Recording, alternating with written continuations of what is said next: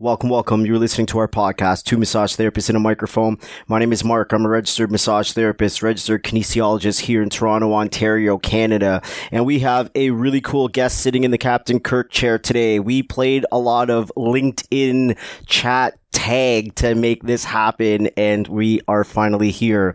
Janet is sitting in the Captain Kirk chair. Amanda is on the couch. Amanda, why don't you do what you do? Hey everyone, it's Amanda, registered massage therapist in Toronto, and I'm super excited because we're talking about my favorite topic ever, which is food. Me? Sure, and you. You know what? Not everyone. We've talked about it on the podcast before, and if you have been listening, you know that Mark is not a food guy, but I am food obsessed.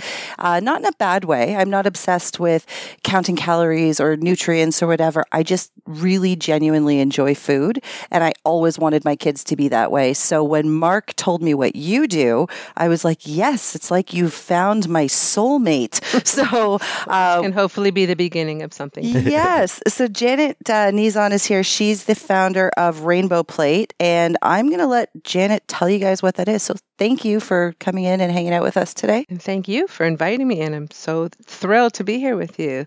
Rainbow Plate is an organization that I founded about 7 years ago. And put simply, the mandate, the mission of Rainbow Plate is to make healthy eating simple and to make it fun.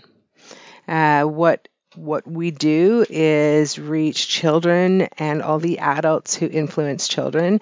And we have been offering directly to children a whole range of interactive, engaging educational programs, food education programs that expose children to lots of healthy foods and really ultimately work towards inspiring kids to cultivate a happy and healthy relationship with food. Okay, awesome. So how young do you start working with kids? We've worked with children starting at around toddler age. Okay. And we've worked right up to high school. In fact, we've worked over the years with people much older than just children. We've worked even all the way with adults ranging to seniors.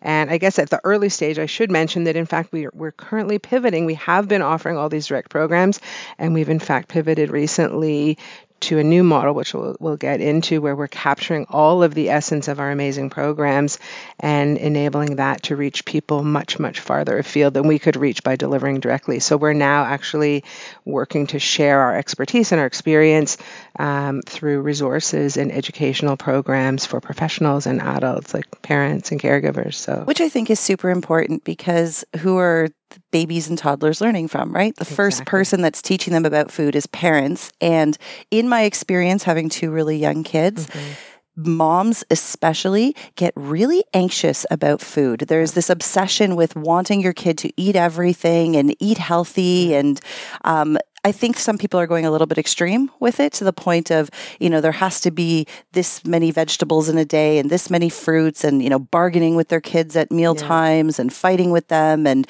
trying to hide veggies in different sauces and things. That's a big one. Yeah. Listen, I couldn't agree more. And I'm also, as part of my credentials, I'm a mom. I have 3 kids. I'm at a different stage of the game than you. My kids are all adults, and one is back living at home after being away at university, but they are on their own. And so I bring to the work that I do, in addition to my academic and professional background, some real life experience, which is really understanding, that journey of raising kids.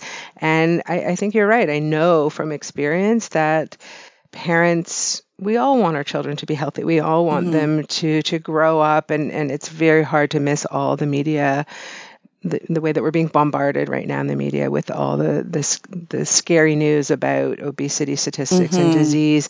And as professionals who have health training, all of us here, we know the connection between what we eat and how our bodies will function down the road. And so it's very common to see people doing some of those things that you mentioned. But I also think it's important to acknowledge that that's all coming from a very good place with the best of intentions, but that in fact sometimes it backfires. And so much of what Rainbow Plate is about, and has always been about, is helping people to cut through the confusion. It's healthy eating made simple. That's the tagline, because there's so much information out there, and it's it's overwhelming for the professionals. So it's not surprising that for the average parent who might not come from a health background, it's just mind-boggling to figure out what to make sense. Should we be eating high carb, low carb, protein? Not, is dairy good? Is dairy bad? Are eggs going to kill us? Are eggs the best source of protein? And it's overwhelming. And that was really where Rainbow Plate came from, was this notion of cutting through that for people, helping them to understand what they need to focus on, and helping people to be able to put that into practice. Absolutely. And that's, before we get into how the program works, that's exactly what I loved about your website when I looked at it, was just the tagline of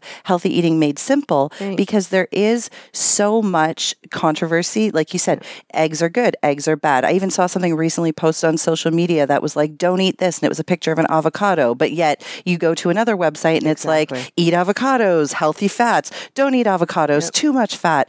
There's, now there's all of these diets. We had somebody on talking about the keto diet. We've talked about intermittent fasting. All of these different things, when I think the simplest thing to remember is, if you're eating a variety of whole, real foods, not processed stuff, you're fine. And there doesn't need to be so many rules. Exactly. And that's exactly where Rainbow Plate came from. In fact, there is a brief version of the story on the website, but it's true. I mean, I was, as Mark knows, I was teaching and a very academic instructor at the Massage Therapy College. But my original background was in nutritional science. That's what I studied in university. And back in those days, that was my original vision for what I wanted to do. I was an undergrad, hardcore science at U of T, nutritional science, but I knew I didn't really want to, be in a hospital preparing clinical diets and all the rest of it. I had this vision of wanting to do something inspiring and engaging around food and nutrition. Fast forward through a whole lot of years and some hilarious experiences, and I'm a lecturer at the college teaching nutritional science, among other subjects. And I went off to a conference in the US with this sole vision of making sure my nutrition, scientific knowledge was up to date, and that I was up on all the latest developments in research. And it was really at that conference, this was 2006, I had that light bulb moment, because I remember saying, okay, number one, check the box. Yes, I'm up to date. What I'm hearing in the research, I've already heard that. My skills are current. But I remember stepping back and saying, oh my goodness, there's really nothing new. I graduated with my degree in nutrition in the late 80s, or mid 80s actually. And truthfully, yes, at a micro level, there's been research that we know at a molecular level this happens this way, or there's some fine tuning and so on. But just like you said, if you step back and you say, okay, to nourish a human body well, a child, an adult, really, if you want to get the big picture, it's not rocket science. It's eating a variety of whole, mostly unprocessed foods. It's a variety, heavy on the plants and whole grains and so on. And it hasn't changed. That's still the messaging that was, front of mind back when I graduated.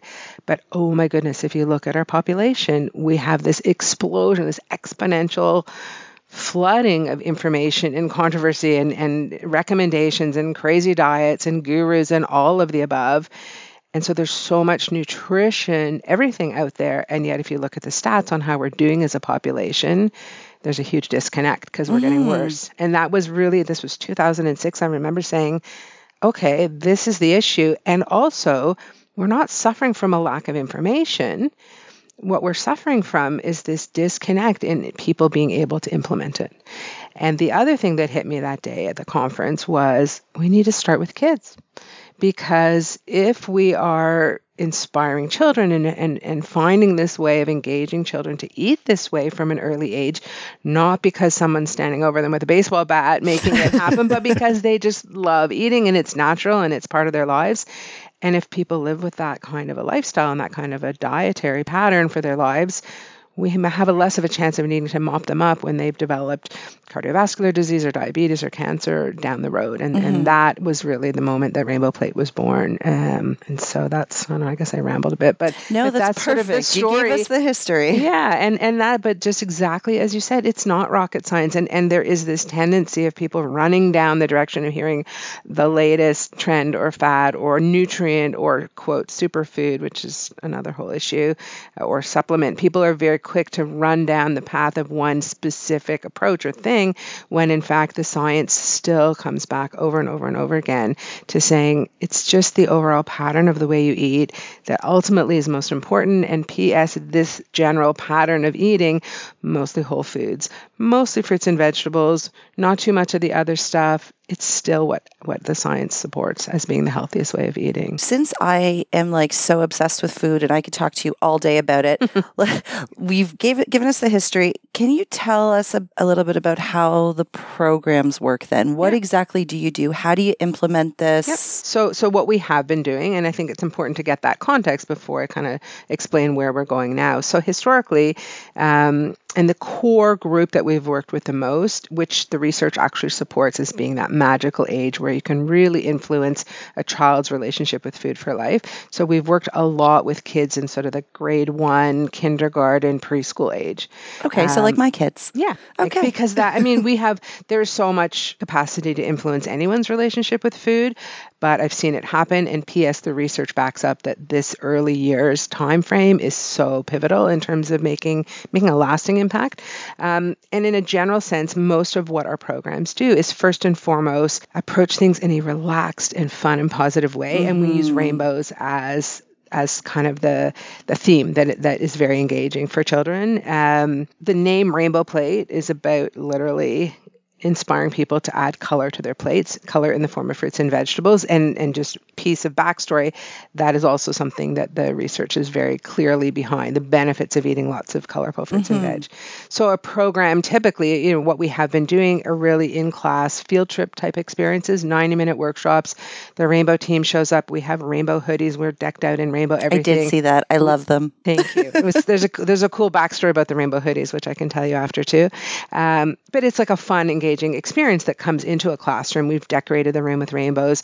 We do an opening piece where we talk about rainbows and eating rainbows. And we essentially pivot around to this notion, because when you ask kids about eating, can you eat a rainbow? Of course, the first thing they think of is Skittles and, icing and sprinkles and Fruit Loops. And we do have a conversation about the different ways we can eat rainbows and the difference between eating a rainbow of sugary processed foods versus fruits and vegetables. And again, one of the taglines, I guess, that Rainbow Plate has used for years is expose and explore, don't preach. And so we don't harp on the fact that these kind of rainbows are better for your body because of vitamins and minerals. What we do is we literally dramatically unveil a big actual rainbow of fruits and vegetables. And the gasps and the wow reaction from children. Because it looks so pretty. Even the adults in the room, whenever we do it, you literally, we do this whole build up and we lift up the cover and there's this incredible rainbow of real fruits and vegetables and you can hear a pin drop. The kids just go, wow, it's just inspiring. And so what we do is we get the kids excited about this concept of exploring and experiencing all the amazing qualities of a rainbow of fruits and vegetables. We teach them this notion of making your plate into a rainbow plate whenever you eat. And we teach them our little rhyme that I coined back in 2006 when I first had the idea. And the rhyme is rainbow plate, tell me the colors that you ate. And we sort of build that concept and we sort of explain that and set the stage. And then really the core of the workshop experience, which is really the rest, almost an hour's time, is giving children an opportunity to explore and experience a full rainbow of fruits and vegetables. So we set the room up in 5 rainbow color stations. We have 3 different fruits or vegetables in each color prepared for the kids to explore with all of their senses. We have adults, we get parent volunteers and teachers to help us, so the kids are in small groups. And really what it is in the professional language, it's sensory-based experience. It's sensory exploration of foods. And the big ingredient that we remove from the equation is pressure. There is absolutely no requirement, expectation, or pressure to eat a single thing. So you're just letting them explore. They can try anything they want, but there's no, you have to try one of each color. Just go check out the food. In fact, we very deliberately, we coach all the adults who are working with us. And we have, team members who work with us, but all the adults who volunteer to support the experience, we sit down with them ahead of time and we make sure that they get that message loud and clear that, in fact, we do not want you to push anyone to even touch or try or taste or eat a thing. The magical thing that always happens is kids will, because they're so engaged with that experience, and kids end up tasting and exploring pretty much most of those 15 different foods. What they do is they get a rainbow plate as they're going through the different stations. It has that rhyme on it, and it's a Chinet plate with a sticker with the rhyme on it. Yeah. And as they spend time at each of the color stations, they sort of mark that experience. They solidify that by putting a sticker in that color on their plate, and we have bingo stampers. And so they're creating essentially this little keepsake plate, which by the time they've been through all the 5 stations has all the colors of the rainbow on it. We give them a magnet to put on the back, and that goes home to go up on, a magnet board or fridge to really. And they're so excited to tell you all the colors that they ate. They are so excited. Yeah. And we also support that, again, as you said, parents, of course, the biggest influence on the way a child will eat. And so we have a piece that goes home with the children to the parents, and it says, here's what we did today. Your child was in this experience. Here was the messaging. Here were the key ingredients in that experience that made it so positive. We even go so far as to recommend to parents, here are some things to ask your child. Tell me about all the foods you explored. Tell me, but the big thing that we do both in the workshop experience and we recommend to parents is don't even ask if they liked it. Mm-hmm. Don't even focus on that. Just focus on the exploration and the engagement and the excitement. Because when you ask a child, is it thumbs up or down, or did you like it or not? Kids will slot foods, I don't like peppers, or I do like this or that. But if a child makes sort of one of those decisions about a particular food, that can be really hard to move past in the future. And so we don't even go there as much as possible. And so essentially what we're doing is giving children the capacity to first and foremost be comfortable around all these foods, which we know are the ones that nourish healthy bodies. We're giving them a really positive experience with those foods, not because of sort of disconnected attributes like nutrients and nutrition, but because of the sensory properties. And in the end, I happen to believe that we eat what we like, children and adults. Right. And we like what we know and what we're exposed to. So it's really about giving kids this really positive experience to be exposed to the kinds of foods that we want them to develop connections with. Absolutely. And everything you're saying, we talked off mic about the fact that just instinctively I had been doing some of these things with my kids because like I said, I didn't want to be the mom that had to cook 3 or 4 meals at dinner.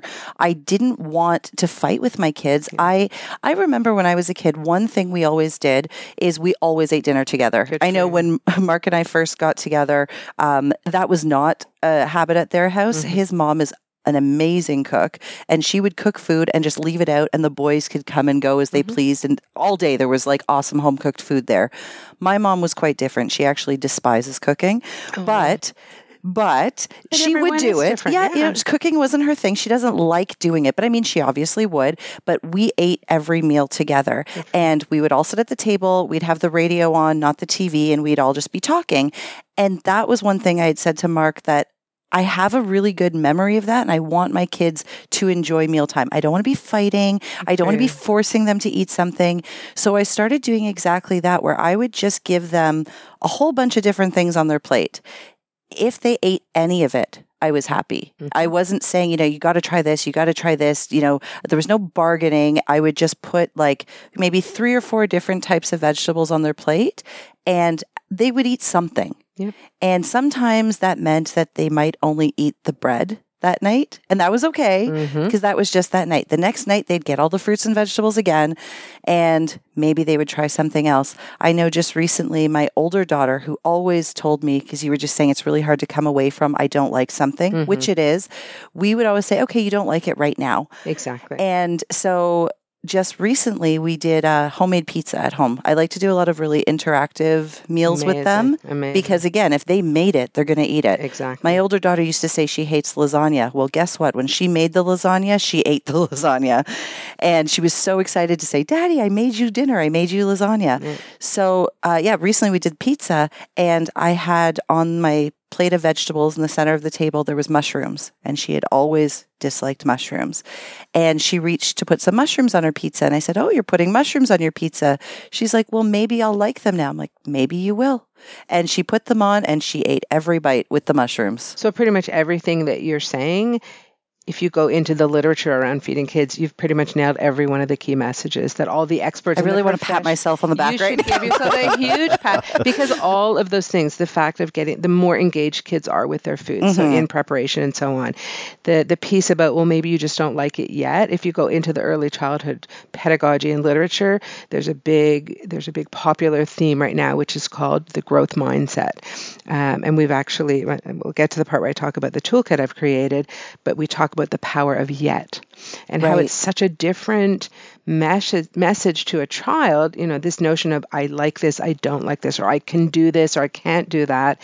If you add the word yet, I don't like it yet, I can't do that yet, it opens the door to this future possibility. And it's such a powerful shift, and it's a shift in the mindset of saying, it's okay if you don't like it today, but when we work with kids in the workshops, we always before we sort of release them to go exploring the different stations, we always talk about the what if. So if you're at a station, there's different foods there, and you see something that you've never tried before, or maybe you see something you've tried, but when you were younger and you didn't like it then, and we ask the kids, what do you think you should do today? And I kid you not, virtually every time one child in the group will put their hand up and say, well, I think you should try it again. And we, of course, say, yeah, why do you think? And the kids know, well, maybe today I'll like it. And we talk about that. And we were talking earlier off mic about the fact that, not everybody has to like broccoli, period. Exactly. And that's okay. And I think that's one of the pieces that sometimes parents struggle with. Oh my goodness, I'm a failure as a human if my children don't love kale. I mean, not everybody likes that, but what we want, and when I talk, I do a lot of, through all the years that we've been delivering workshops to kids in schools and so on, I've also been delivering parent workshops, which is, me sort of as an interactive speaking session. And so much of what I'll talk about is not having this clear set expectation around where, what your kids should be doing this, and this, but rather an expectation of the kind of relationship you want your child to have with food. And so, I'll ask parents, what does a healthy eater look like to you? And it's not about, these foods are on the plate or that. It's around what my child's relationship with food and eating is, and being open to exploring and experiencing and trying foods, and being okay with the concepts of, that's not my thing today. I don't feel like eating that, and that's okay for both of us. And in fact, this other notion that, there's this huge continuum of relationships with food, like we just were talking about. You love food, Mark, not so much. You love being in the kitchen messing around, so do I. Other people don't, and all of that is completely fine. And when we think about a child and their relationship with food, it's about helping each child to reach that maximum potential for them. Right. And I've got 3 children. They are all different when it comes to food, and they always were when they were younger. And I won't name names because maybe they'll listen one day to this, but I have to learn that as an adult. But I have one of my 3 kids who was very limited in the range of foods that they would eat. And in fact, now as a young adult, that has expanded dramatically, to include so many foods that were not accepted before. But probably that range of foods that, I'm trying to use gender neutral language here, that range of foods that child, now eats might not be quite as broad as the foods that child's siblings eat. But that's a huge movement for that child. And right. I think that's the kind of thing we want to help parents understand. It's all good. It's just really focusing much more on that relationship with food and that experience of eating and how a child feels than being really focused on, oh my goodness, we should be eating organic kale and this, right. And I think that's so much of the messaging in our social media feeds today and in the news feeds, and it's all coming from a well-intentioned place, but sometimes it's undermining success, really. That well-intention has gone into the schools. As you said, there's so much information out there. Yeah. There's a huge focus in primary grades now. I know even my daughter who's in junior kindergarten, they focus on eating. So they have a healthy snack program, 4 days a week. The staff brings in whatever healthy snacks, and again, trying to encourage them to try different things and learn what healthy eating looks like. Sometimes I don't necessarily agree with the choices being healthy, but that's another topic. Well, that's an important. We can talk about that later. The word, even just taking foods and assigning them labels. This is healthy. This is not. So this is the problem I've been having. Not problem, but where I've had to sort of have these conversations with my daughter about it doesn't necessarily mean you can't eat this. So I've noticed that the kids are actually shaming other kids. Like little kids that makes me so are sad. jumping on other kids. So my daughter has these granola bars that she likes. It's a Canadian company called Made Good. The ingredients are actually fairly simple. I don't have any issues with her eating them. And I put them in her lunch because they're also school safe, nut-free and whatever else, dairy, whatever else allergens are in there.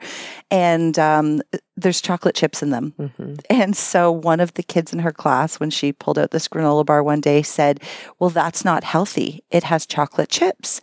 And so she came home and said to me, this boy said that my granola bar wasn't healthy. And I said, there's nothing wrong with the granola bar. And even if it wasn't the healthiest food to eat, I'm like, that's okay. You can have treats sometimes. You can have whatever. She eats tons of fruits and vegetables. And anyway, so I had to make her feel okay about eating the granola bar again because a kid told her that's not healthy. It has chocolate chips. And that's a huge thing. And even in the language that we use with Rainbow Plate in our programs and in the work that I'm doing now with educators and parents and so on, I'm really not a fan. And it's funny because I've recently been looking at, the logo and the tagline, should I take away healthy eating made simple? Because that word healthy is such a loaded emotional word.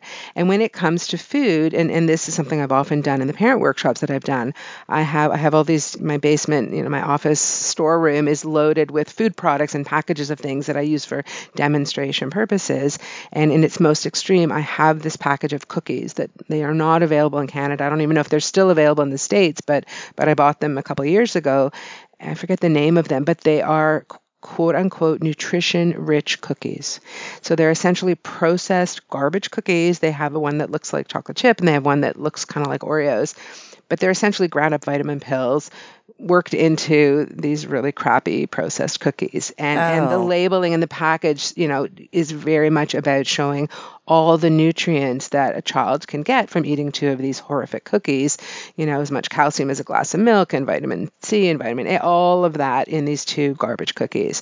And to me, that's a real fabulous and extreme example of sort of this distortion and the danger, the pitfalls we can get into when we label food as healthy or unhealthy. Because, well, what makes this a healthy cookie? Well, it's this huge source of nutrients, but first of all, it's processed and it's got all kinds of other garbage in it. But to me, it's really much more about saying, what message are you giving a child by saying, oh, here, have these cookies, they're really good for you? Because they are not in any way the kind of foods that we really want to build a lasting connection to with kids. And the same can be said for the organic gummy bears that I have that I bought at Whole Foods that are made with organic cane juice, which is just sugar. Exactly. Sugar that came from sugarcane plants that were grown without pesticides, but to your body, there's not a thing different than the regular sugar we buy on the grocery store shelves. And yet certain parents will feel, oh, it's much better for my child. Well, everything's still in packaging and marketing. In the 70s, it was diet, right? It was light and diet and reduced fat and reduced sugar. Fat-free. And then you read the ingredients. It's like, sure, it's less fat, but I don't even understand these gigantic words, like these chemicals that I'm putting into my body. For sure. Or even without the chemicals, one of my classic examples that I always just refer to, and again, being much older than you guys, I have an image of being in the U.S. in a Target store in the 80s at some point and seeing a woman ahead of me in line with this ginormous bucket of jujubes, regular jujubes, not anything, with a huge, sticker across the front saying fat-free. Fat-free, yep. I was reading an article actually last night by a really reputable guy on LinkedIn, and he was talking about the whole keto diet phase and talking about the whole you can pick up a product. Now, he was referring, I think he was on an airplane, and he was talking about how he got one of those little package of almonds,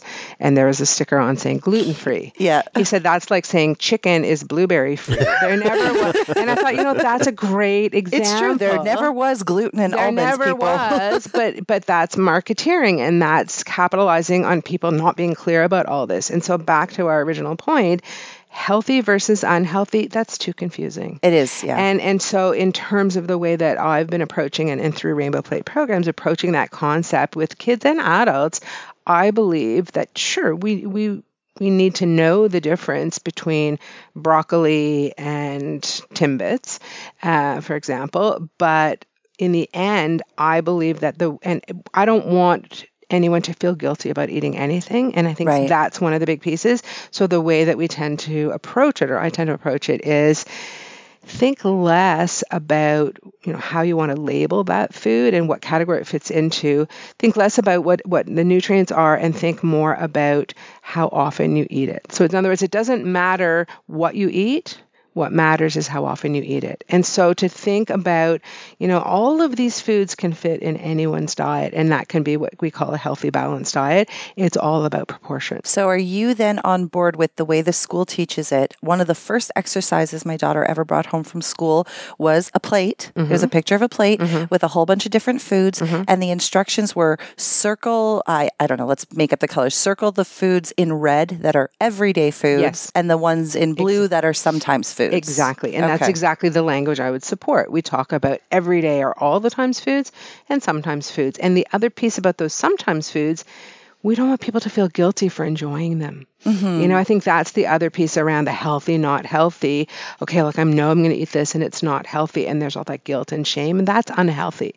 That relationship, that feeling of negativity around food, I would prefer a child to understand that, chocolate might not do as much to build a healthy body as an apple, but it really tastes good and I can enjoy it. And I know that I can have those chocolate chips in my granola bar. I can have chocolate sometimes. I'm just not going to eat it all the time, whereas I know that eating an apple will do all these things for my body, and I hopefully enjoy eating that apple as well. And that it's just a matter of understanding where they fit on that all the time, sometimes continuum. So I know anecdotal evidence, just based on having kids and doing what I do, that because my kids don't feel guilty about eating things, I do let them have Timbits. I do let them. I would too. Yeah, I do let them have ice cream. They're allowed to have these things.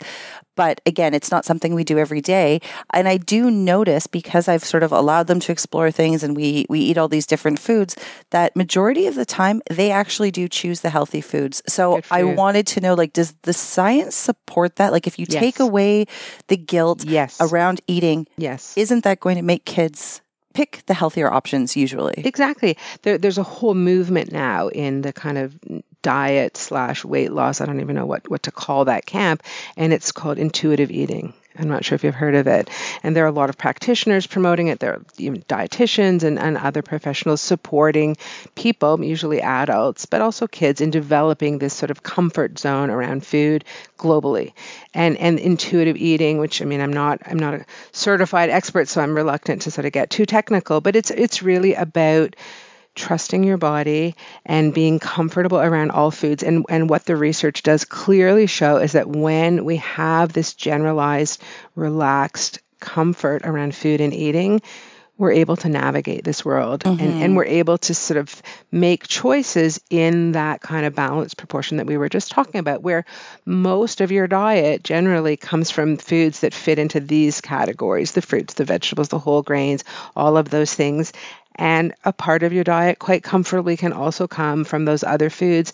And that because you're relaxed about those choices, and you know that you can have those when you want them. And if you feel like having a piece of candy or chocolate or chips or whatever that happens to be, there's not this tendency to sort of go overboard on those foods. So there's a woman who's sort of regarded professionally as the leader in this field, and her name is Ellyn Satter, Ellyn Satter, Satter, and she's a feeding therapist and psychologist in the U.S. and her work is definitely behind what I'm doing. I think I've saved some art, like as you were spelling her name, I'm imagining that I've saved articles on my computer by her. So Great. I got to look that up because a lot of after. what you're saying is very much in line. And I'm always I think it's important to always acknowledge that she's really viewed as the guru in this space. A lot of people, her approach and her underlying philosophy is widely used across the field for anyone who's really doing evidence-based work around feeding in kids. But I think it's important to say that, she gets credit. And what she talks about, she coined the expression, the division of responsibility in feeding and eating. And what that essentially means is that, and in terms of the goal, it's really raising children who are competent eaters, able to feed themselves, able to be relaxed and open and positive around food, able to navigate the world in which they are eating and to move towards just being competent adults around feeding. And what she says is that this division of responsibility is really, it's just a complex way of saying everybody has a job to do. As the adult, your job is to decide what's available, when meals happen, and where they happen. And that obviously, the level of control is going to change as your children get older. But when your kids are young, you're the gatekeeper. You decide what foods come in the house, meal times, and, as you've said, we're going to eat together, what have you. But once you put that food out, your job has ended, and it's the child's job to say, I can have as much or as little I want from what's here. And I love that you talked earlier about not making a million different meals for everybody or short order cooking. I'm with you. At some level, we've all got enough to do besides cooking 17 meals. But more importantly, if you prepare a meal based on what you think is a balanced and appropriate range of selections for your child at any age and stage, that's helping your child to be comfortable feeding themselves from what's on offer. And if a child says, I don't want that, and you jump up, okay, I'll make you a peanut butter sandwich, then you send your child a message of, you don't have to learn to like different foods. And I also loved when you said earlier, sometimes they're just going to eat bread. And part of this approach is about always making sure there's something available at every meal that your child can fill up on comfortably. That was the best advice I ever got when I had my first daughter, when she was sort of entering that toddler phase, when she realized that she had control. It's like in the beginning, I think everybody gets lost in this. When you have a baby and you're making the food and the babies they're going to eat whatever you give them. To a point. But then they turn two. Exactly. You get to this point when you have a toddler where they suddenly realize, I can just say no. Yeah. So a lot of parents are like, I don't understand what happened. I used to have like a great eater. Now she's getting picky. They all do that. It's not picky. It's that is. And I'm not a fan of that. It's unfortunately, it's one of those things that occasionally, if I'm posting on Instagram and so on, I know that more people will notice this if I put #picky-eater. Yes. But it's a label that becomes very self-fulfilling. And I've had, I'm kind of getting sidetracked, but I remember so incredibly clearly more than one time in a workshop with young kids where a young child will come up to me and take my hand and say, I just want you to know that I'm a very picky eater, so I might not eat the things here. And my heart would break for that child, because where would they have heard that? And a child is, hearing, oh, you're picky, and that becomes a self-fulfilling thing. So sort of back to the Ellen Satter piece, what I love about her, in addition to her approach working beautifully, is that she comes from a place of evidence, which is something that's very important to me. And the evidence is super clear. When food is pushed on people, they back off and they eat less. And the flip side is that when children eat or anyone eats, quite frankly, in an environment where food feels restricted. So think for a young child, you can't have the sweets and treats. Think for an adult, you're on a diet. Boom. You go on a diet, the first thing you want to do is eat everything in the universe, right? Tell me I'm on a diet, I'm eating cake under the table. You and everybody else. And it's well documented in actually serious scientific research. And so this notion of making certain, quote, unhealthy foods forbidden is the most powerful way in the world to elevate them to this high emotional status. And it backfires. And so one of the things that Ellen Satter talks about in her literature, and I've shared widely in the parent works that I've done, the big pivoting challenge for many parents is dessert. Right. And the standard, and our parents did it. My parents, I know, did it for sure. And so many people do, again, with the best of intentions. if you finish your fill in blank broccoli, you can have a cookie. Oh, even I am guilty of that with my youngest one, because when my older one, when she was the only child, it was, she just ate. And when she was done, sometimes I'd ask her when she was done, do you want an orange, or do you want fruit? It used to always be fruit after dinner. As she got older, if we had some sort of treat in the house, if there was cookies or whatever, she'd say, well, can I have a cookie? Sure. You finish your dinner, you can have a cookie. Exactly. So now that my younger one is watching, she knows that when dinner's over, there's usually something that she likes, whether it's fruit or a cookie or yogurt or whatever it is. There's something she really likes afterwards. So yeah, I'm definitely guilty of using the language. Sometimes she'll eat 5 bites of her dinner because she knows there's something else. She'll put it on the table and say, Mommy, I'm full. Where's dessert? Right. Like, okay, no. It doesn't work this way. Right. But again, that is such a common approach. And to repeat, with all of the greatest love and the best intentions. But what happens is there's a few things that happen. One is, the other piece on top of the whole, wanting children to feel comfortable and relaxed and open. One of the visions for what a healthy eater looks like to me is a child who is mindful as an eater and is able to kind of tune into their own body and first and foremost recognize those signals of I'm hungry and I'm full, and secondly to be able to respond appropriately to them, which means that if you are full, that's your body telling you you don't need to eat anymore. And so this whole notion of finish your broccoli to get, or your dinner, your broccoli to get your cookie, is overriding that. It's sending this signal that, eat your meal, then you're actually full, and now cram in this forbidden food because you make room for it. I had an adult in one of my workshops come up to me after, and she said, oh my goodness, you just made me realize this. I had this vision that I had 2 stomachs, my dinner stomach and my dessert stomach, and that I would eat my dinner because I never got my dessert unless I finished my dinner, and I always would be full, but know that then I would make room because that would be the only time I got these treats. And if you think about it, that's such a backwards message to give. And so what Ellen Satter promotes, and I've, like so many other professionals have widely shared this concept, is try this. You decide, you're the adult, so you can decide, what, quote, dessert looks like in your house and how often there is such a thing. If you're actually going to, deem it as a separate entity than the meal, you decide how often there are cookies or cake or ice cream after a meal, along with any meal. And yes, we want children to be able to make their own choices about how much food and different things, but straight up, around things like sweets and treats and so on, we do need to be a little more involved to help them understand that perhaps portions of those need to be more managed because of the nature of those foods. But regardless, a strategy that is widely recommended is try this. So if cookies are tonight's dessert with this meal, and an appropriate serving is 1 cookie for each person in the family, then take those cookies, you've got a family of 4, and put them on the table with the meal. With the broccoli and the chicken or the pizza or whatever, and let everybody know that there's 1 cookie for everyone and they can have it whenever they want.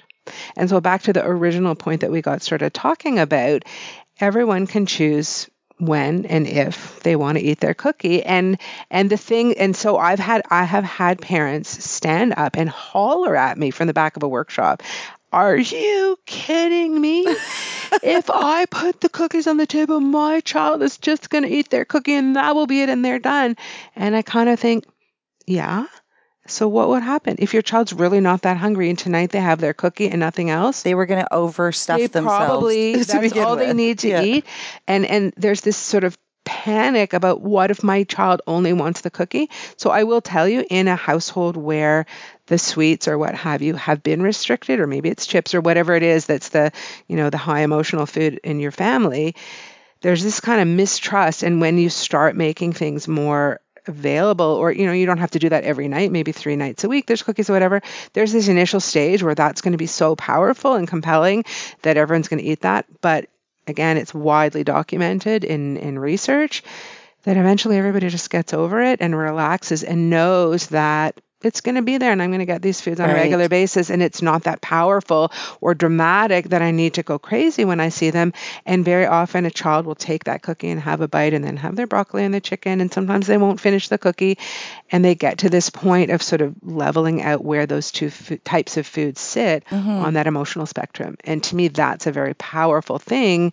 I remember listening to somebody speak saying, my great vision is that my child one day can look at a chocolate cake or a bowl of chips or cookies or whatever it is and say, oh, there's cake. Yeah, I'm not in the mood for cake right now. I'm going to have a sandwich. And that's just that notion of being able to be comfortable with all foods and to know that you can sort of serve your needs and your wants of your body at any given time, because they do change. You just appealed to Mark so much. That's why I couldn't even hold it in when you were talking about put the cookies out with the meal. The number of times that, and again, I guess it's just my old school mentality, because in my family, no, you were never eating dessert before the meal. Oh my goodness, that's ridiculous. In most families. But I remember early on in our relationship, there would be times where it'd be right before dinner and he's eating a donut or something. I'm like, what are you doing? We're about to have dinner. And he would say to me, I'm a grown up. I can eat things in whatever order I want. In whatever order. But the only piece, not to discredit Mark over here, but for a child, we don't want them eating that donut before the meal. We're talking about during the meal, because again, people will say, my kid doesn't eat anything at dinner. And I'll say, okay, what were they doing an hour before dinner? Yeah. Having a huge snack. So this goes back to, so Mark, you can do whatever you want, because I need to make sure that you're happy with me. But you invited me here.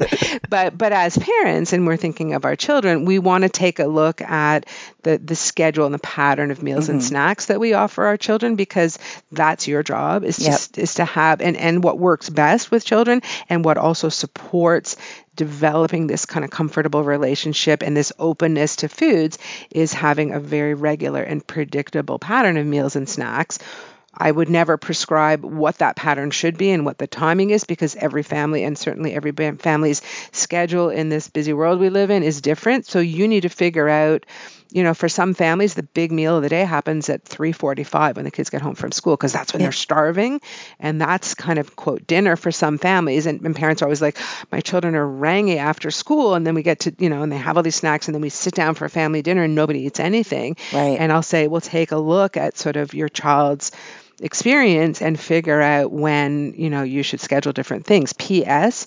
Children are much more likely to be open to trying and exploring and enjoying foods like vegetables and so on when they're hungry. Yeah. So, just kind of putting that into what we're talking about. But once you've said, okay, this is when we're sitting down together to eat, and I love that you talked about that being a priority, at that time, then you can say, sure, well, this is what the meal is. The meal might be, pizza or tacos and assortment of veggies and fruit and this and that, and cookies, one for everybody, and just put it all out. The other big piece that really supports this type of relationship with food is serving food in what we call family style. So rather than plating up each person's plate, putting out, and it does not have to be on bone china or fancy, any serving pieces, you can literally take the pot of pasta off the stove and put it on a hot pad on the table and whatever, but just putting those family style dishes of whatever you're about to eat and supporting children in helping to serve themselves. That is probably when dinners go the best at our house, is when I don't put it on the plate. It's when I bring everything out.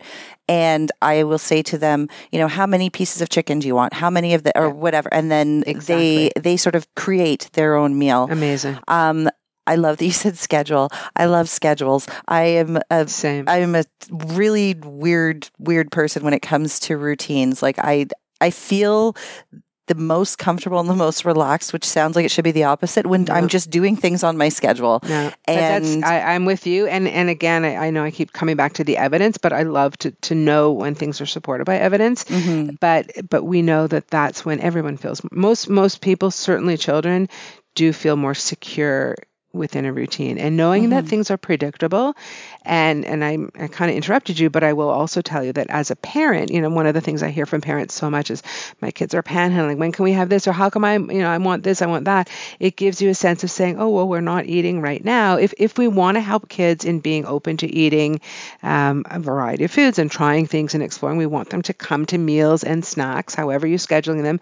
We want them to arrive at those opportunities to eat kind of hungry, like, knowing knowing that there's been time since the last time they eat, and having a predictable schedule enables you to kind of fall back on that. So if your schedule, is breakfast and lunch and then afternoon snack and an hour later it's dinner, what have you, and in between snack time and dinner, your child is coming, looking for something, it allows you to say, oh, we ate just a few minutes ago and really soon we're going to have dinner. That's going to be on the table at dinner time. Right. And it allows you to sort of shut down that kind of panhandling or begging in between meals. I've never heard it referred to as panhandling, but maybe that's extreme. One of the things I do love actually is that my kids don't do that. Like they're not people that come, they don't come to me and ask for snacks, but I think I have always attributed it to the schedule. Like they know when they get up, we're not eat the minute you wake up people. Mm-hmm. I've never been that way. And so they're not that way. Mm-hmm. We get up, we kind of hang out. I would say probably anywhere from like 40 minutes to an hour after we're up is when we eat. But that's great. And it works. And so when I put breakfast on the table, all I have to do is say, girls, and they are literally running and they're going, breakfast time. That's awesome. And they come and eat.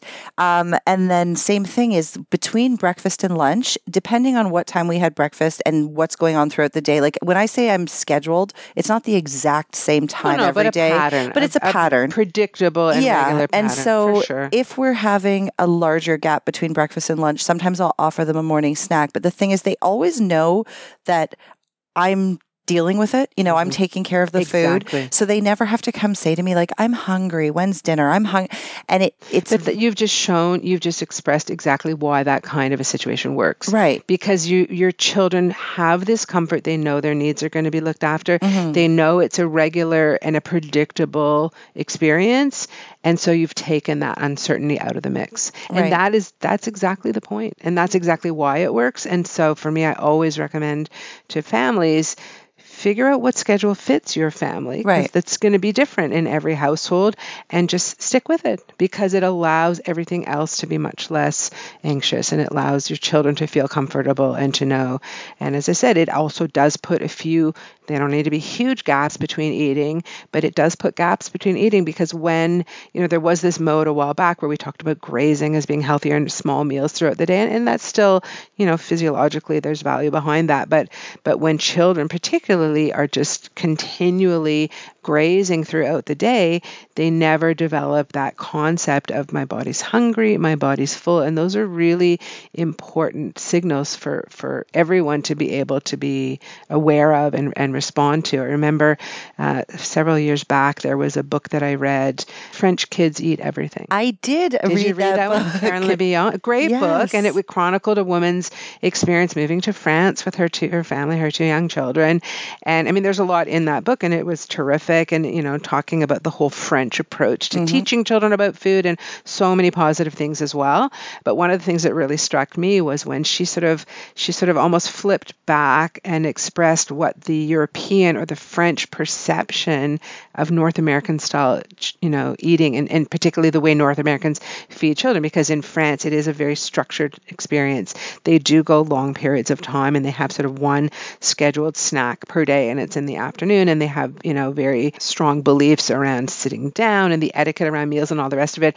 And she describes in the book, I think at one point, the French perception of a North American toddler's day, which is sort of like get out of bed, someone sticks a bottle in your mouth or a sippy cup, and then they play on the floor with, some Cheerios or something, and then they get sat in the high chair and fed a meal, and then they get bundled up into the stroller to go to the park, and the stroller has a tray with snacks in it, and there's a sippy cup there, and they go and they get on the swing for 3 minutes, and then at the park they're given and there's this continuous non-stop grazing and feeding, and how that really undermines a lot of what we're talking about. It's interesting when you talk about the grazing, I still feel like I follow that. I think I just maybe interpreted it differently because like my kids probably eat 5 times a day with meals and snacks, and it's not these massive portions, right? But they're eating every few hours. And I know Mark's the same way, right? When I leave them with him,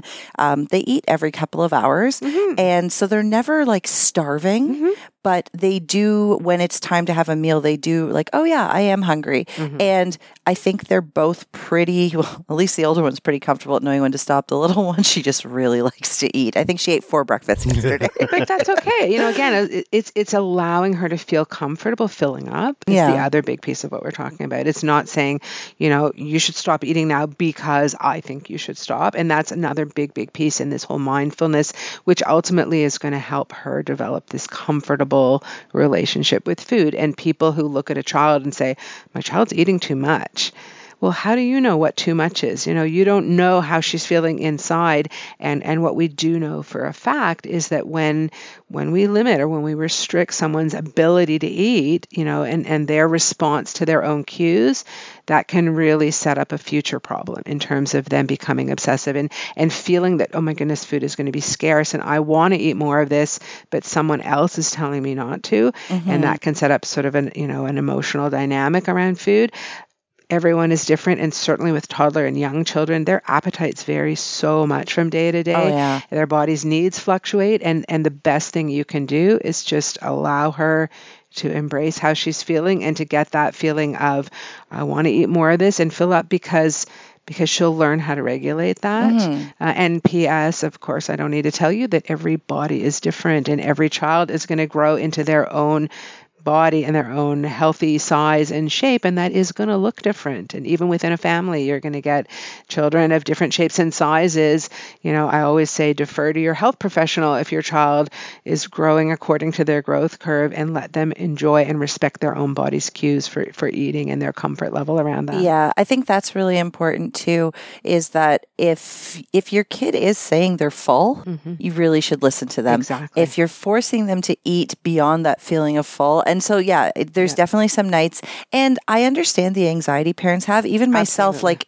Feeling like I know this when my daughter eats, 4 pieces of ravioli and says, I'm done. I'm like, oh, it's dinner. Like you're going to be going 15 hours before you eat again. Are you sure you're full? But if she's full, she's full. That's and I know they're not malnourished, and I think parents need to remember, if your kid skips a meal, they're not going to die. Honestly, I'm hearing you could be leading my workshops because these are all the time. Can I come work with you? I would love that. I think we get along great. That's exactly the most perfect message. The worst thing that will happen, thank heavens, and in your family or whoever, that nothing tragic will happen if they go an extra long time. And in the morning, if she's only eaten 4 pieces of ravioli before bed, she'll be extra hungry. She'll probably have a really good breakfast, and it's much more important for her to sort of feel that she's in charge of recognizing and responding to the signals from her body. And the other piece that we often talk about is a child saying, I'm not hungry. Doesn't always mean I'm not hungry. So when a child comes to the table, and I grew up in a household similar to what you described. We ate breakfast sitting down as a family. The table was set. I mean, that was just how I grew up. It wasn't because anybody was following any rules. That was just the way my parents structured things. And we know, there's so much written about the value of eating together as a family and all the rest of it. But if your child comes, you set the table and you're having a meal together, and your child comes and sits down and says, I'm not hungry, parents say, well, what do I do? And my answer to that is always just say, okay, just come and join us. We'll chat. And very often, if you do that, that child often will just eat if nobody's staring at them and really criticizing what they're eating or not eating, because oftentimes the child arriving at the table saying, I'm not hungry, is actually them saying, without realizing it, I'm too wired up from what I was just doing, or I've got something on my mind, or I'm not ready to eat. And if you shift the focus away from that child and what they're putting on their plate and what they're eating, they will often just settle in and may well just join you and eat if nobody's commenting on it. Or in fact, if they're legitimately not hungry, they won't eat and they'll be just fine, as you said. Does this remind you of the spaghetti incident up north? You want to tell Janet about the spaghetti incident? I have this image of walls covered. No. Okay. my parents invited us up north to their place, and we were just going for the day, and it was dinner time. And my mom, my mom is so funny. Every time she makes spaghetti, she doesn't know how to measure out the appropriate amount of pasta. Mm-hmm. So she'll make a big pot of sauce, and then she'll make enough spaghetti to feed 2,500 people. Like, she sounds like I'd get along great with her. Oh, it's so funny. That's my style. So she was cooking spaghetti because that's like the easiest thing to make. And like I said, my mom hates cooking. And she realized I made way too much. So she went and invited all of her friends. Okay. So we had probably like 12 people sitting down at this table eating spaghetti. And my older daughter actually loves spaghetti. But we sit down to the table, and all of a sudden, all the focus was on her. And she's up north. So we had been outside all day. She'd been playing in the swimming pools. She's, like you said, she was wired up. And now we sit down. Yeah, she was probably not even 3. And we sit down to eat. I've got the baby, so I'm trying to focus on the baby. But everybody else is focused on my daughter. And are you going to eat grandma's spaghetti? Oh, it's so... And they would not stop with her and the spaghetti.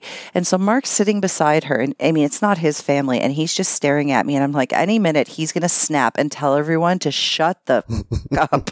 He was getting so frustrated because had everyone just left her alone, she likely would have eaten the spaghetti. Exactly. Instead, we sat there for probably 45 minutes for her to eat a total of like 3 bites of spaghetti because everybody wouldn't stop staring at her. So you get it 100%. And it's so amazing that, again, with all of the best intentions, some of the intentions around, grandma made you this wonderful meal. Aren't you going to eat it? And some of the intentions are, I want you to be healthy. I mean, all of our parents' generation and grandparents' generation was super obsessed with everybody eating enough. And maybe that came from a time of scarcity. Who knows? But there's nothing more powerful at inhibiting someone's ability to eat comfortably than having eyes and focus on what you're doing. And so I always tell parents, the one thing that you should never talk about at your dinner table is what anybody's eating or not. Don't even talk about that. Just ignore it, and it will take care of itself.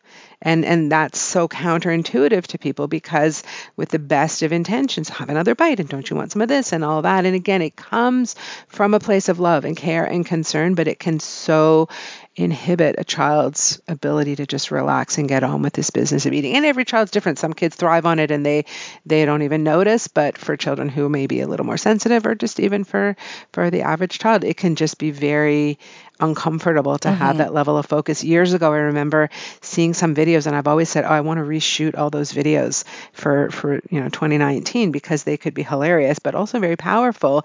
And they actually recorded videos where adults were saying, adults were seated at a table eating a meal, and we're speaking to each other the way we often speak to our kids in these situations. 2 adults out in a restaurant having a meal. Well, aren't you going to finish your fish? No, I've had enough. Well, how do you know you've had enough? Really? Don't you think you want to take one more? If you were out with a friend eating dinner and someone said that to you, you'd look at them like, hello. But these are the kinds of things we say to kids. It's true. It's like we forget that kids are people sometimes. And again, I keep saying it because I do acknowledge 100,000,000% that we mean the best for our kids. We want, well, what do you mean you're not having your broccoli? It's going to make you grow up big and strong. Like I'm 40, I'm 58 years old. I know what I want to eat. Can you just please leave me alone? But imagine being on the receiving end of some of these behaviors and some of these well-intentioned comments to kids, and you realize how it's perceived from the other end. Like, what do you mean I have to eat some more of this to have that? You have to read the situation too. Like I know my older daughter, like she has like this sense of pride when she eats a new food or she tries something new. Like she wants to show me, like, look, I tried something, and with the mushrooms. She was like, I like them now, Mommy. I like mushrooms. Yeah. So the very next night after we had the pizza, it was actually our 7th wedding anniversary, and we didn't have a babysitter. Okay. So I said, I'm going to make dinner at home, and we'll all have dinner together. And my kids had never had steak before, not for any reason other than we live in a condo, so barbecuing isn't as easy as stepping out onto the back deck. Sure. But I thought, okay, it's our anniversary. I'm going to make steak. So I made steak. I did baked potatoes. I made some glazed carrots, and I added mushrooms because now she likes mushrooms. And I put all the food in front of them. One, I was ecstatic, happiest moment of my life. Both of my kids didn't just like the steak, they loved the steak. If you're vegan and listening, I'm sorry, but I love steak. And my younger daughter was obsessed with the carrots. I mean, they're sweet, right? Yeah. And so she liked the carrot, she liked the baked potato, and the older one loved the steak and the mushrooms. And during the meal, because like I said, it's sort of a sense of pride for her. I said, did you try any of the carrots? I'm like, these are different carrots than I usually make. And she was like, no, I don't think I want carrots. I was like, okay, you don't have to eat them. I'm like, but maybe you just want to try one because they're very different than what we usually make.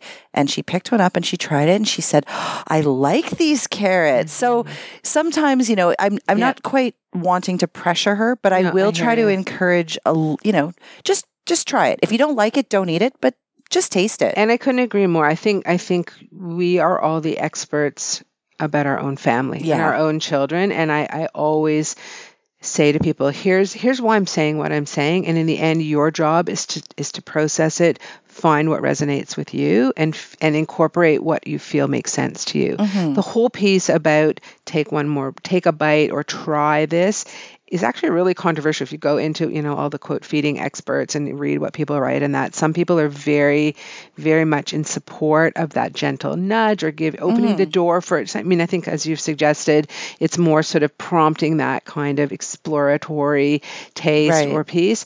The hardcore purists will be like, do not even do that because that's still pressure dressed up as acceptance. And I think in the end, it's about understanding how it could go one way or the other and how for some children that will just take a bite could really come across as really uncomfortable pressure. Whereas for others, they kind of need that little nudge to give it a go. And I think in the end, each parent and each adult who's working with children needs to be able to read that situation, say, okay, in this situation, we're going to do it this way. I will tell you that in a Rainbow Plate workshop experience, we don't ever tell a child to take a bite or do whatever. Right. We say, pick it up, we'll be sitting with a group of kids and, for example, chunks of cut up raw purple cabbage, which is the one food we use in every program we've ever done. Because if you've never looked inside a raw purple cabbage, you're missing something that's spectacularly beautiful. And we always show the kids, a cross section inside a cabbage because it's so awesome. And we always have these little cut up chunks that have that interwoven amazing purple and white pattern and all the rest of it. But P.S., if we're handing out pieces for children to explore, and for sure at least one child is going to be like, no, I don't want one, what we will often say is, oh, no, you don't need to eat it, just take one and explore it and just look at the pattern and the shapes and all the rest of it. And very often that in and of itself leads to them taking a taste and so on. But I could not agree more that you know your child best and you know what works. And it's just, I think, more than anything about being aware of what you're doing and saying, is this going to be pressure? Because pressure can be super subtle for children. And sometimes we don't even realize we're doing that. But it's about being really tuned into your own child and how they respond and what that balance is for them. Yeah. And I think that's part of the importance of eating as a family. Like, I know I sound so super cheesy, but that is important for me to sit with them. You're speaking to cheese over here. Just speaking of cheese, I love cheese. But to sit with them and actually be present and be, like you said, the mindfulness of it. So if I'm watching her eat and, let's say we're having a stir fry of some sort and I'm watching that she's only eating the noodles maybe and maybe the carrots, usually I'll let that be. But every so often I'll be like, did you try a piece of the chicken yet? Just ask her. And if she's like, no, I don't really want the chicken, I'm like, okay, if you don't want it, okay. But I do kind of prompt her a little bit because I find, like I said, it's sort of like pride for her to be like, look, I did it, or look, I tried it. And so with her, I'll prompt her a little bit. My younger one, as I said, I'm a little more guilty of, using some of the no-nos, like saying, you got to eat this, because I know I haven't tried putting the dessert on the table, but that's something maybe we will try. I want you to try that and let me know. Because she knows there's something else coming. And dessert was never a thing when I was a kid. Like we were not dessert people, and dessert wasn't even really a thing with our older daughter. It wasn't until she got old enough to ask. They're all different. Every child responds to that stuff differently. One of the other big things, and I talked earlier about how exposure is really the objective, right? And again, if I'm that geek who's quoting the literature again, but that is who I am.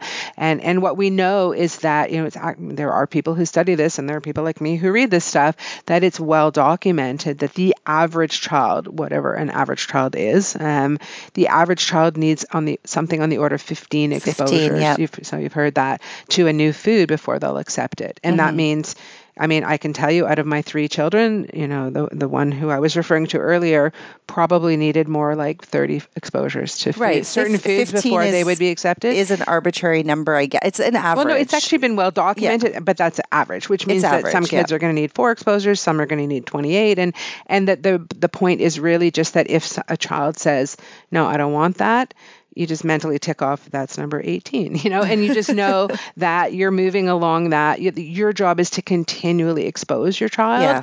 And as we said earlier, not everybody needs to like broccoli. You might get to this point where it's like, all right, Mom, that's 387 times I've seen broccoli and I still don't like it. Can I leave it alone? Yes, you're 28 years old. I'm going to stop asking you to eat broccoli. But just understanding that the task is about exposure. And as you mentioned earlier, that if we bail and resort to short order cooking, or saying, oh, I know you don't like broccoli, here's another peanut butter sandwich, then what we're doing is taking away that opportunity for my child to have those exposures, because there might be that one day where they're like, oh my goodness, I actually like broccoli, and you tick off, but we have to keep, first and foremost, we have to keep eating all the foods we want to be eating as a family and as adults, and don't narrow down your diet because you have a child who doesn't eat broccoli. So you just keep happily eating it, and you keep preaching to me. Good. And you, in that process of continuing to make those meals that, provide all those wonderful foods that we talked about, you are just giving your child yet another exposure. Because if you were to go to your 4-year-old, or if your 2 and 5-year-olds and say, what do we want for dinner?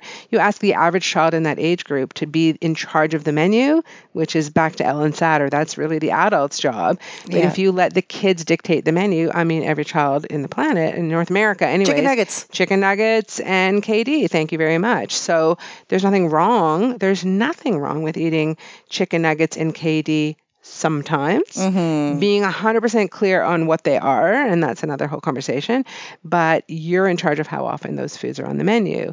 And so we're not going to cater to that. So if you're the adult and your job is to decide the what of eating, then you can say, tonight we're having chicken and broccoli and, apples or what have you, and the kids can take it or leave it. But as you said, with always ensuring there's something for sure, even if it's only bread, that everybody will happily eat and fill up on. And so it's that balancing act, and it's about really just being clear on what you're working towards, being clear about what might happen if we continue down in this direction versus that direction.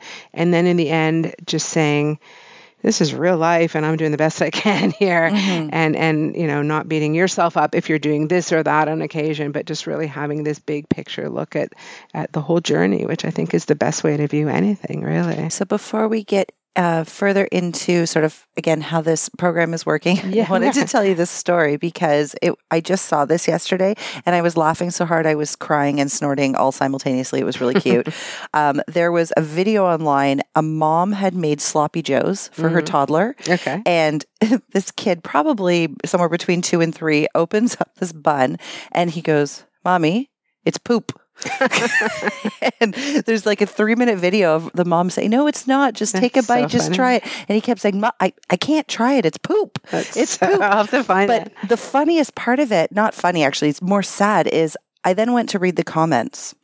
And oh my goodness, no wonder we have such an unhealthy relationship with food, and no wonder we need programs like this. Is most of the comments were either shaming the mom for feeding the kids sloppy joes to begin with. Goodness, that's so sad. Jumping all over her, saying, because she said at one point, "Okay, if you really don't want to eat it, I'll get you something else." No, he has to eat what you cooked. I'm like, okay, so now we're forcing it on him. The kid thinks it's poop. So I don't think you should be forcing the kid to eat the poop. And the kid sounds pretty perceptive. Probably if you look objectively, it's and then the third range of comments was the shaming the mom for feeding the kid that, shaming her for not, forcing him to eat it, and then the last of it was, well, why did you let this go on so long? Why not just take a bite of it and show him that it's not poop? And I was like, can you guys not see that this is hilarious? Mm-hmm. Like, if I was that mom, I would have let that go on forever, because the kid is so cute. And she's hoping to get a viral video. Right.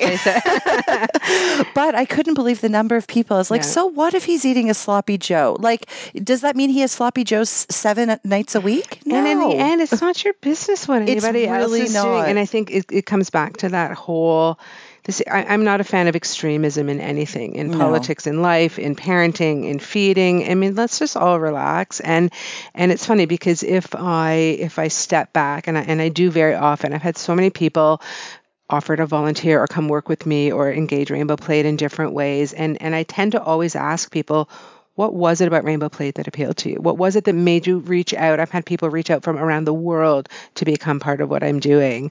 And the one word that comes back more than anything is the word positive. People say, and that just makes my heart swell, because that's exactly what I'm trying to do. The messaging is about being positive. And even when you take a look at a more clinical kind of a perspective, if you ask me how the concept of a Rainbow Plate should come across to people, and this is going right into the language that we use with children in the workshops, and I've got this new educator's toolkit, which I hope we can talk about.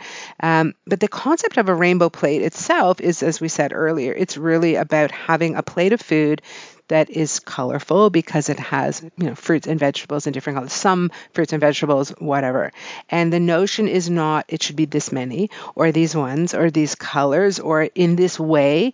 It's about meeting people where they're at, first and foremost, because every person on this planet is arriving at what they're eating at any moment in time because of a huge range of variables. Where you live, your lifestyle, your socioeconomic position, your budget, your culture, your personal experience with food, your parents' experience with food, what season it. I mean, there's so many variables that determine what might be on anybody's plate or on anybody's table at any moment in time. And there's nothing at all useful that can come from shaming or guilting people from what's on their plate currently. And so we're going to start by not even going into that direction, as you said, with the mom with the sloppy joes, but rather the concept of a Rainbow Plate. And this is always the way we present it to children in workshops or to educators, is to say it's about looking at that plate and saying, can I add color to it? It's just saying, start where you're at and add something, just doing something positive to add that, to increase the maybe a little bit more of one or another fruit or vegetable or more, depending on what you can afford or you have access to or what's in season or whatever, or your comfort zone is literally 3 peas and that's an improvement for you and that's positive. And that's such a powerful approach in that it makes people feel good. Like you said, when your child said, oh, I like the mushrooms, it's a positive thing. And, we're not going to send off flares because then they're going to get suspicious. Wow, mom's getting super pumped because I ate a mushroom. But it's really about, this whole shift. And what blew my mind, again, coming back to research, wow, it's a really consistent theme here. But there was a big study that was published just in the last few weeks through the Lancet. I forget the official title of it, but it was a big, big longitudinal evaluation of diet and the connection between diet and health globally. And it made headlines. A lot of stuff was a bit distorted, as research news tends to be, but the big tagline that showed up everywhere was about 11 billion lives could have been saved. Deaths could have been prevented by simple dietary adjustments globally. And essentially, this is just restating what we already know, that the connection between what we eat and our overall health. But what was more interesting to me was the fact that, yes, everyone needs to be eating more fruits and vegetables, and we know global diets and the problems and so on. But what they concluded was that actually approaches to shift this imbalance in the way we're eating and how it's affecting people, that these huge international research team concluded that what we should really be focusing on is not trying to stop people from eating the sugary, salty, processed foods, even though we all know we want people to eat less of that. But the point is that's such a challenging task to even envision. How, we're up against big food and advertising and millions and billions of dollars, but that the researchers themselves concluded that the best approach to move in the direction we want to is to be simply focusing on helping people to add more of the fruits and the vegetables that are positive. And I was sitting in my little chair going, yes, because that's the approach that Rainbow Plate has been taking since day one, because it's positive and it's it's something easier for people to embrace rather than saying you really should stop eating all of those things. That's very complicated. And yes, we want that to happen.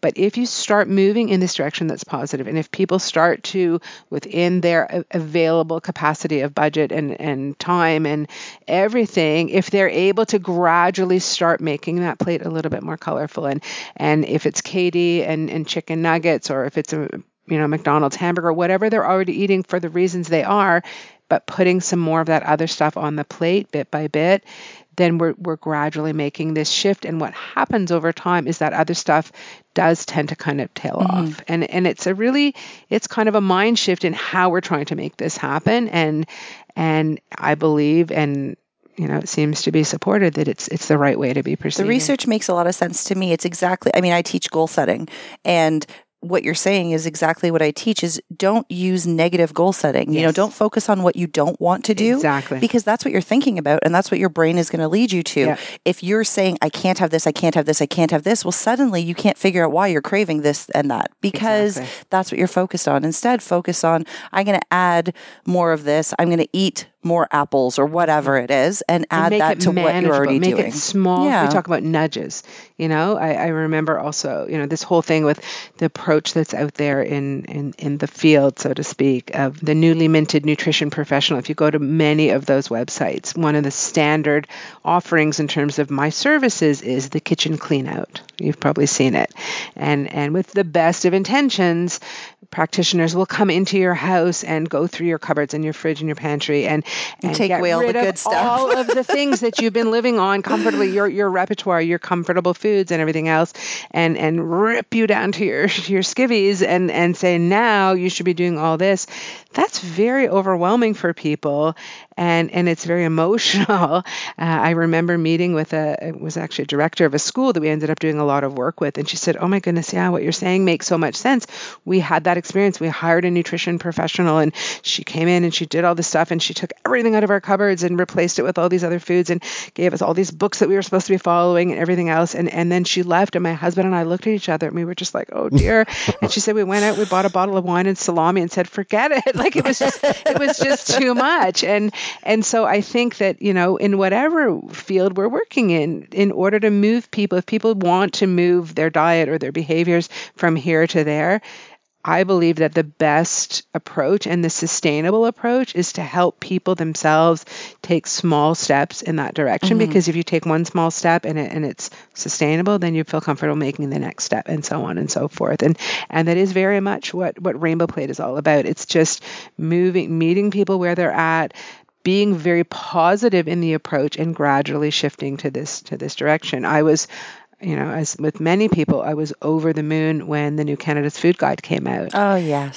For so many reasons, but at bare minimum, the image came up on the screen, and I was just like, the new Canada's Food Guide's a Rainbow Plate. Just take a look. It was a much needed, well overdue change. Yeah. And it's something that I, can really comfortably and happily align with my vision and my philosophy and all the work that I've been doing. And it's been really exciting to now see that, it's a very easy connection to make for those people I work with who need that to be aligned. I mean, it's the approach I've always worked with anyways, but to see that our government is stating that as the approach and the philosophy is really great, including, not just the visual and this concept of having a colorful, vibrant plate loaded with fruits and vegetables, but actually acknowledging in writing that the concept of eating together with other people is important, and enjoying food and eating, preparing a lot more of our foods ourselves at home, and all of those basic principles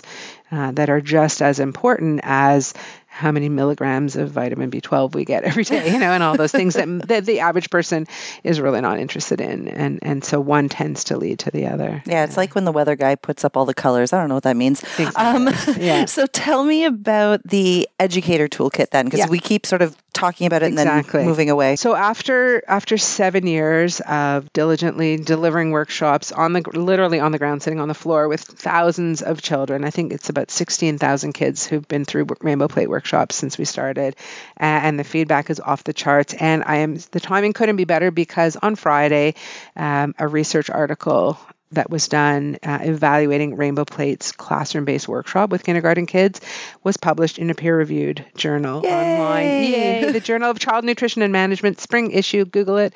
And basically that was a piece of research we did with Ryerson University in 2016. And that research was legitimate, peer-reviewed research, ethics approval, statistically significant results that literally showed that children's experience in this workshop not only resulted in them self-selecting a greater amount of fruits and vegetables. We literally coded children, weighed and measured plates, video, like photograph. We really did a very quantitative analysis. So the research showed that after this type of experience, kids help themselves to more fruit and vegetables when given the opportunity to do so, and they also ate more fruit and vegetables. So you step back as a business person and say, okay, we now have that final magic piece, the evidence that this works. How do we reach more children with this? How does this really proven approach that's backed by research change the world? And so as an organization, being that group that is physically running around trying to touch each child individually, it's limiting in terms of how many kids you can reach. And so we made the decision to pivot. We took all of the elements of our programming and our workshops, and we created a toolkit so that people who work with children can implement this themselves. And now the effort is really about getting that toolkit into the hands of all the people who work with children. So the toolkit itself is targeting what we call the early years, so more ECE than elementary school. So like 0 to 5-ish? 0 to 6, 7, because in fact it actually is very relevant still to kindergarten kids. And I just met with a teacher the other day who we worked with in his grade 5 and 6 classes, and he said, I can see using this. He's bought a toolkit, and he just said, I can completely see how I can use this still with my higher grades. But if you get deep into some of the technical pieces, it is very much geared towards sort of preschool, kindergarten, grade 1, and so on. And rather being a how to deliver this workshop guide, it's a binder. It's packed with about 120 pages of content, beginning with sort of the background about the philosophy and the approach and all the stuff we've been talking about, and tips for talking with kids around food. And then what it is a whole range of experiences and activities and ideas. In the language of the toolkit, we talk about it being like a pantry that individual educators and adults can pick and choose from the recipe that works for them. And so, in fact, because we pivoted to really focus on ECE, I worked with some consultants from ECE in George Brown and other professionals around the city, and actually learned a bit more about the pedagogy and how early childhood education works, which is very much different from sitting down with 25, 4-year-olds and doing one experience together. The ECE world is very much about child-directed learning in small groups or individual-directed learning. And so there's this huge range of activities that an educator can facilitate with an individual child or small groups of children, but it all comes back to this notion of sensory exploration that we talked about, and enabling children to develop their own connections with all of this healthy food that we're talking about. So their actual specific ideas for not only presenting the concepts and introducing the concept of being it's called the Rainbow Food Explorers Educator Toolkit. And so how to inspire children to be rainbow food explorers and use all their senses and use positive and descriptive language around food, and to really have multiple opportunities to get up close and personal with fruits and vegetables. And then what we did is sort of the other piece is recognizing that food connects everything, as we know, and to find ways of weaving food and food experiences throughout all the elements of early childhood curriculum. So we designed, pages and pages of experiences, curriculum ideas for educators to use, ranging from literacy to numeracy to science to art to what we call real world experiences, which would really be sort of social studies, which talk about everything from where food comes from to food waste and local foods and all that, but pages and pages of activities that can all be used using fruits and vegetables and weaving them. So we have counting and language experiences using fruit and vegetables and all of those things. So all of that content. And then we've actually included a rainbow of 30 different sensory cards. So each one of these cards is about a particular fruit or vegetable, and it gives an educator all the ideas around how they might inspire children to explore and experience that particular food. ranging from vocabulary to sort of possible discoveries you might find about the shapes of the leaves and things to look at, and the number of seeds and all the rest of it. So we've sort of mapped that out on these kind of removable, wipeable sort of plastic cards that educators can play with. And P.S., we got a lot of these ideas from focus groups with educators saying that would be the way that I would want to use it. And so we made 30 of these cards of different fruits and vegetables. And they also have on the back sort of all these different prompts using all the senses for educators to be sitting with a small child or a couple of children as they're playing with strawberries or what have you, and exploring them. So ways that they can be open-ended and prompting this kind of joyful sensory-based exploration.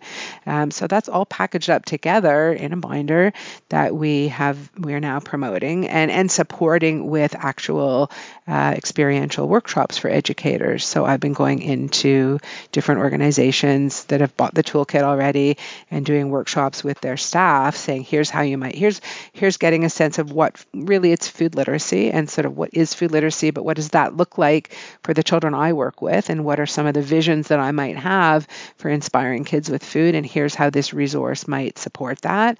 And then actually getting adults playing around with food so that they can see for themselves just the magical discoveries around these foods, and also sparking the ideas for, oh my goodness, we could start with a cabbage and we can get into discussion of everything from patterns to the way foods grow to leaves to counting, and the ideas just spiral, and it's been really, really powerful. So as a business model, that's kind of the big focus right now, is saying we have the opportunity to reach so many more people, as opposed to an organization that's really boots on the ground going in and delivering all these programs. The irony is that I'm getting phone calls and emails still from schools and organizations saying, please, can't you come and do the workshops for us? Because they're so powerful and they've been so positive.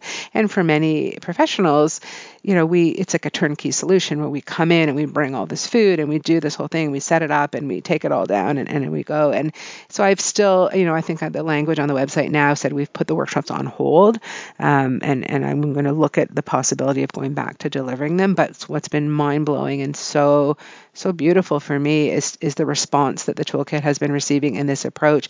I've shipped toolkits as far away as Australia already, in the US, in the UK. There's a woman in Ireland who wants to be in charge of reaching all of the UK and sort of spearheading that. We're talking about that. We'll see. And the feedback has been so positive. What's also been really cool for me is that while this toolkit was really created as a resource for early childhood educators, and my vision is that every early childhood education facility, every childcare center and daycare and preschool and kindergarten classroom has one and has adults working with it. Other professionals have been finding it so valuable. In particular, a lot of professionals who work with children with exceptionalities, so children on the autism spectrum and with ADHD and so on, because they often have sensory issues around food and feeding. And despite the fact that I really haven't done a good enough job yet getting this out there on social media and marketing it, I'm sort of trying to get that happening now. People are finding it organically and reaching me and ordering copies online, and I've been shipping them out. So I'm really feeling so confirmed that this is really what I should be doing now. And it's a way of this really powerful and positive approach reaching children everywhere. I love it. I love everything you're doing. Thank you. I mean, I love the fact that it is evidence-based because, of course, working in healthcare, we do obviously put value on evidence. Yes, I always preach on the podcast that anecdotal and subjective information is still super important to me, but having the science backing it definitely does give it some weight. And I love that when you're designing the toolkits, you actually spoke to the people on the front lines. You did the focus groups so that this is stuff that kids are going to respond to. Yeah. The ECE said so. They know what they're talking about. And I can tell you, just to add another plug, what made me feel so excited was that as the evolution of the toolkit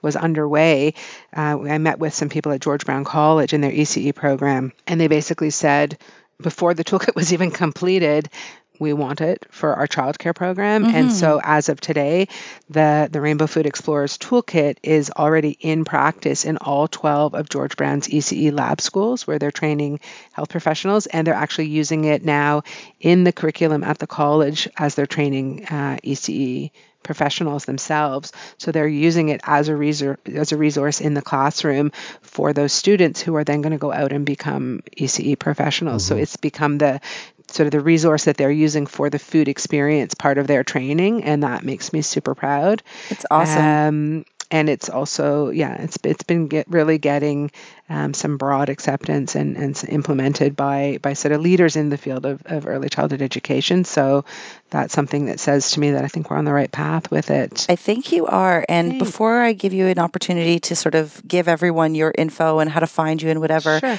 I don't even know how to categorize this episode. Like listening to her talk, you are like, you're the mom, you're the healthcare expert, you're the entrepreneur. Like we have different series on the podcast. Right. We have a whole series called Hang In With Entrepreneurs. You fit.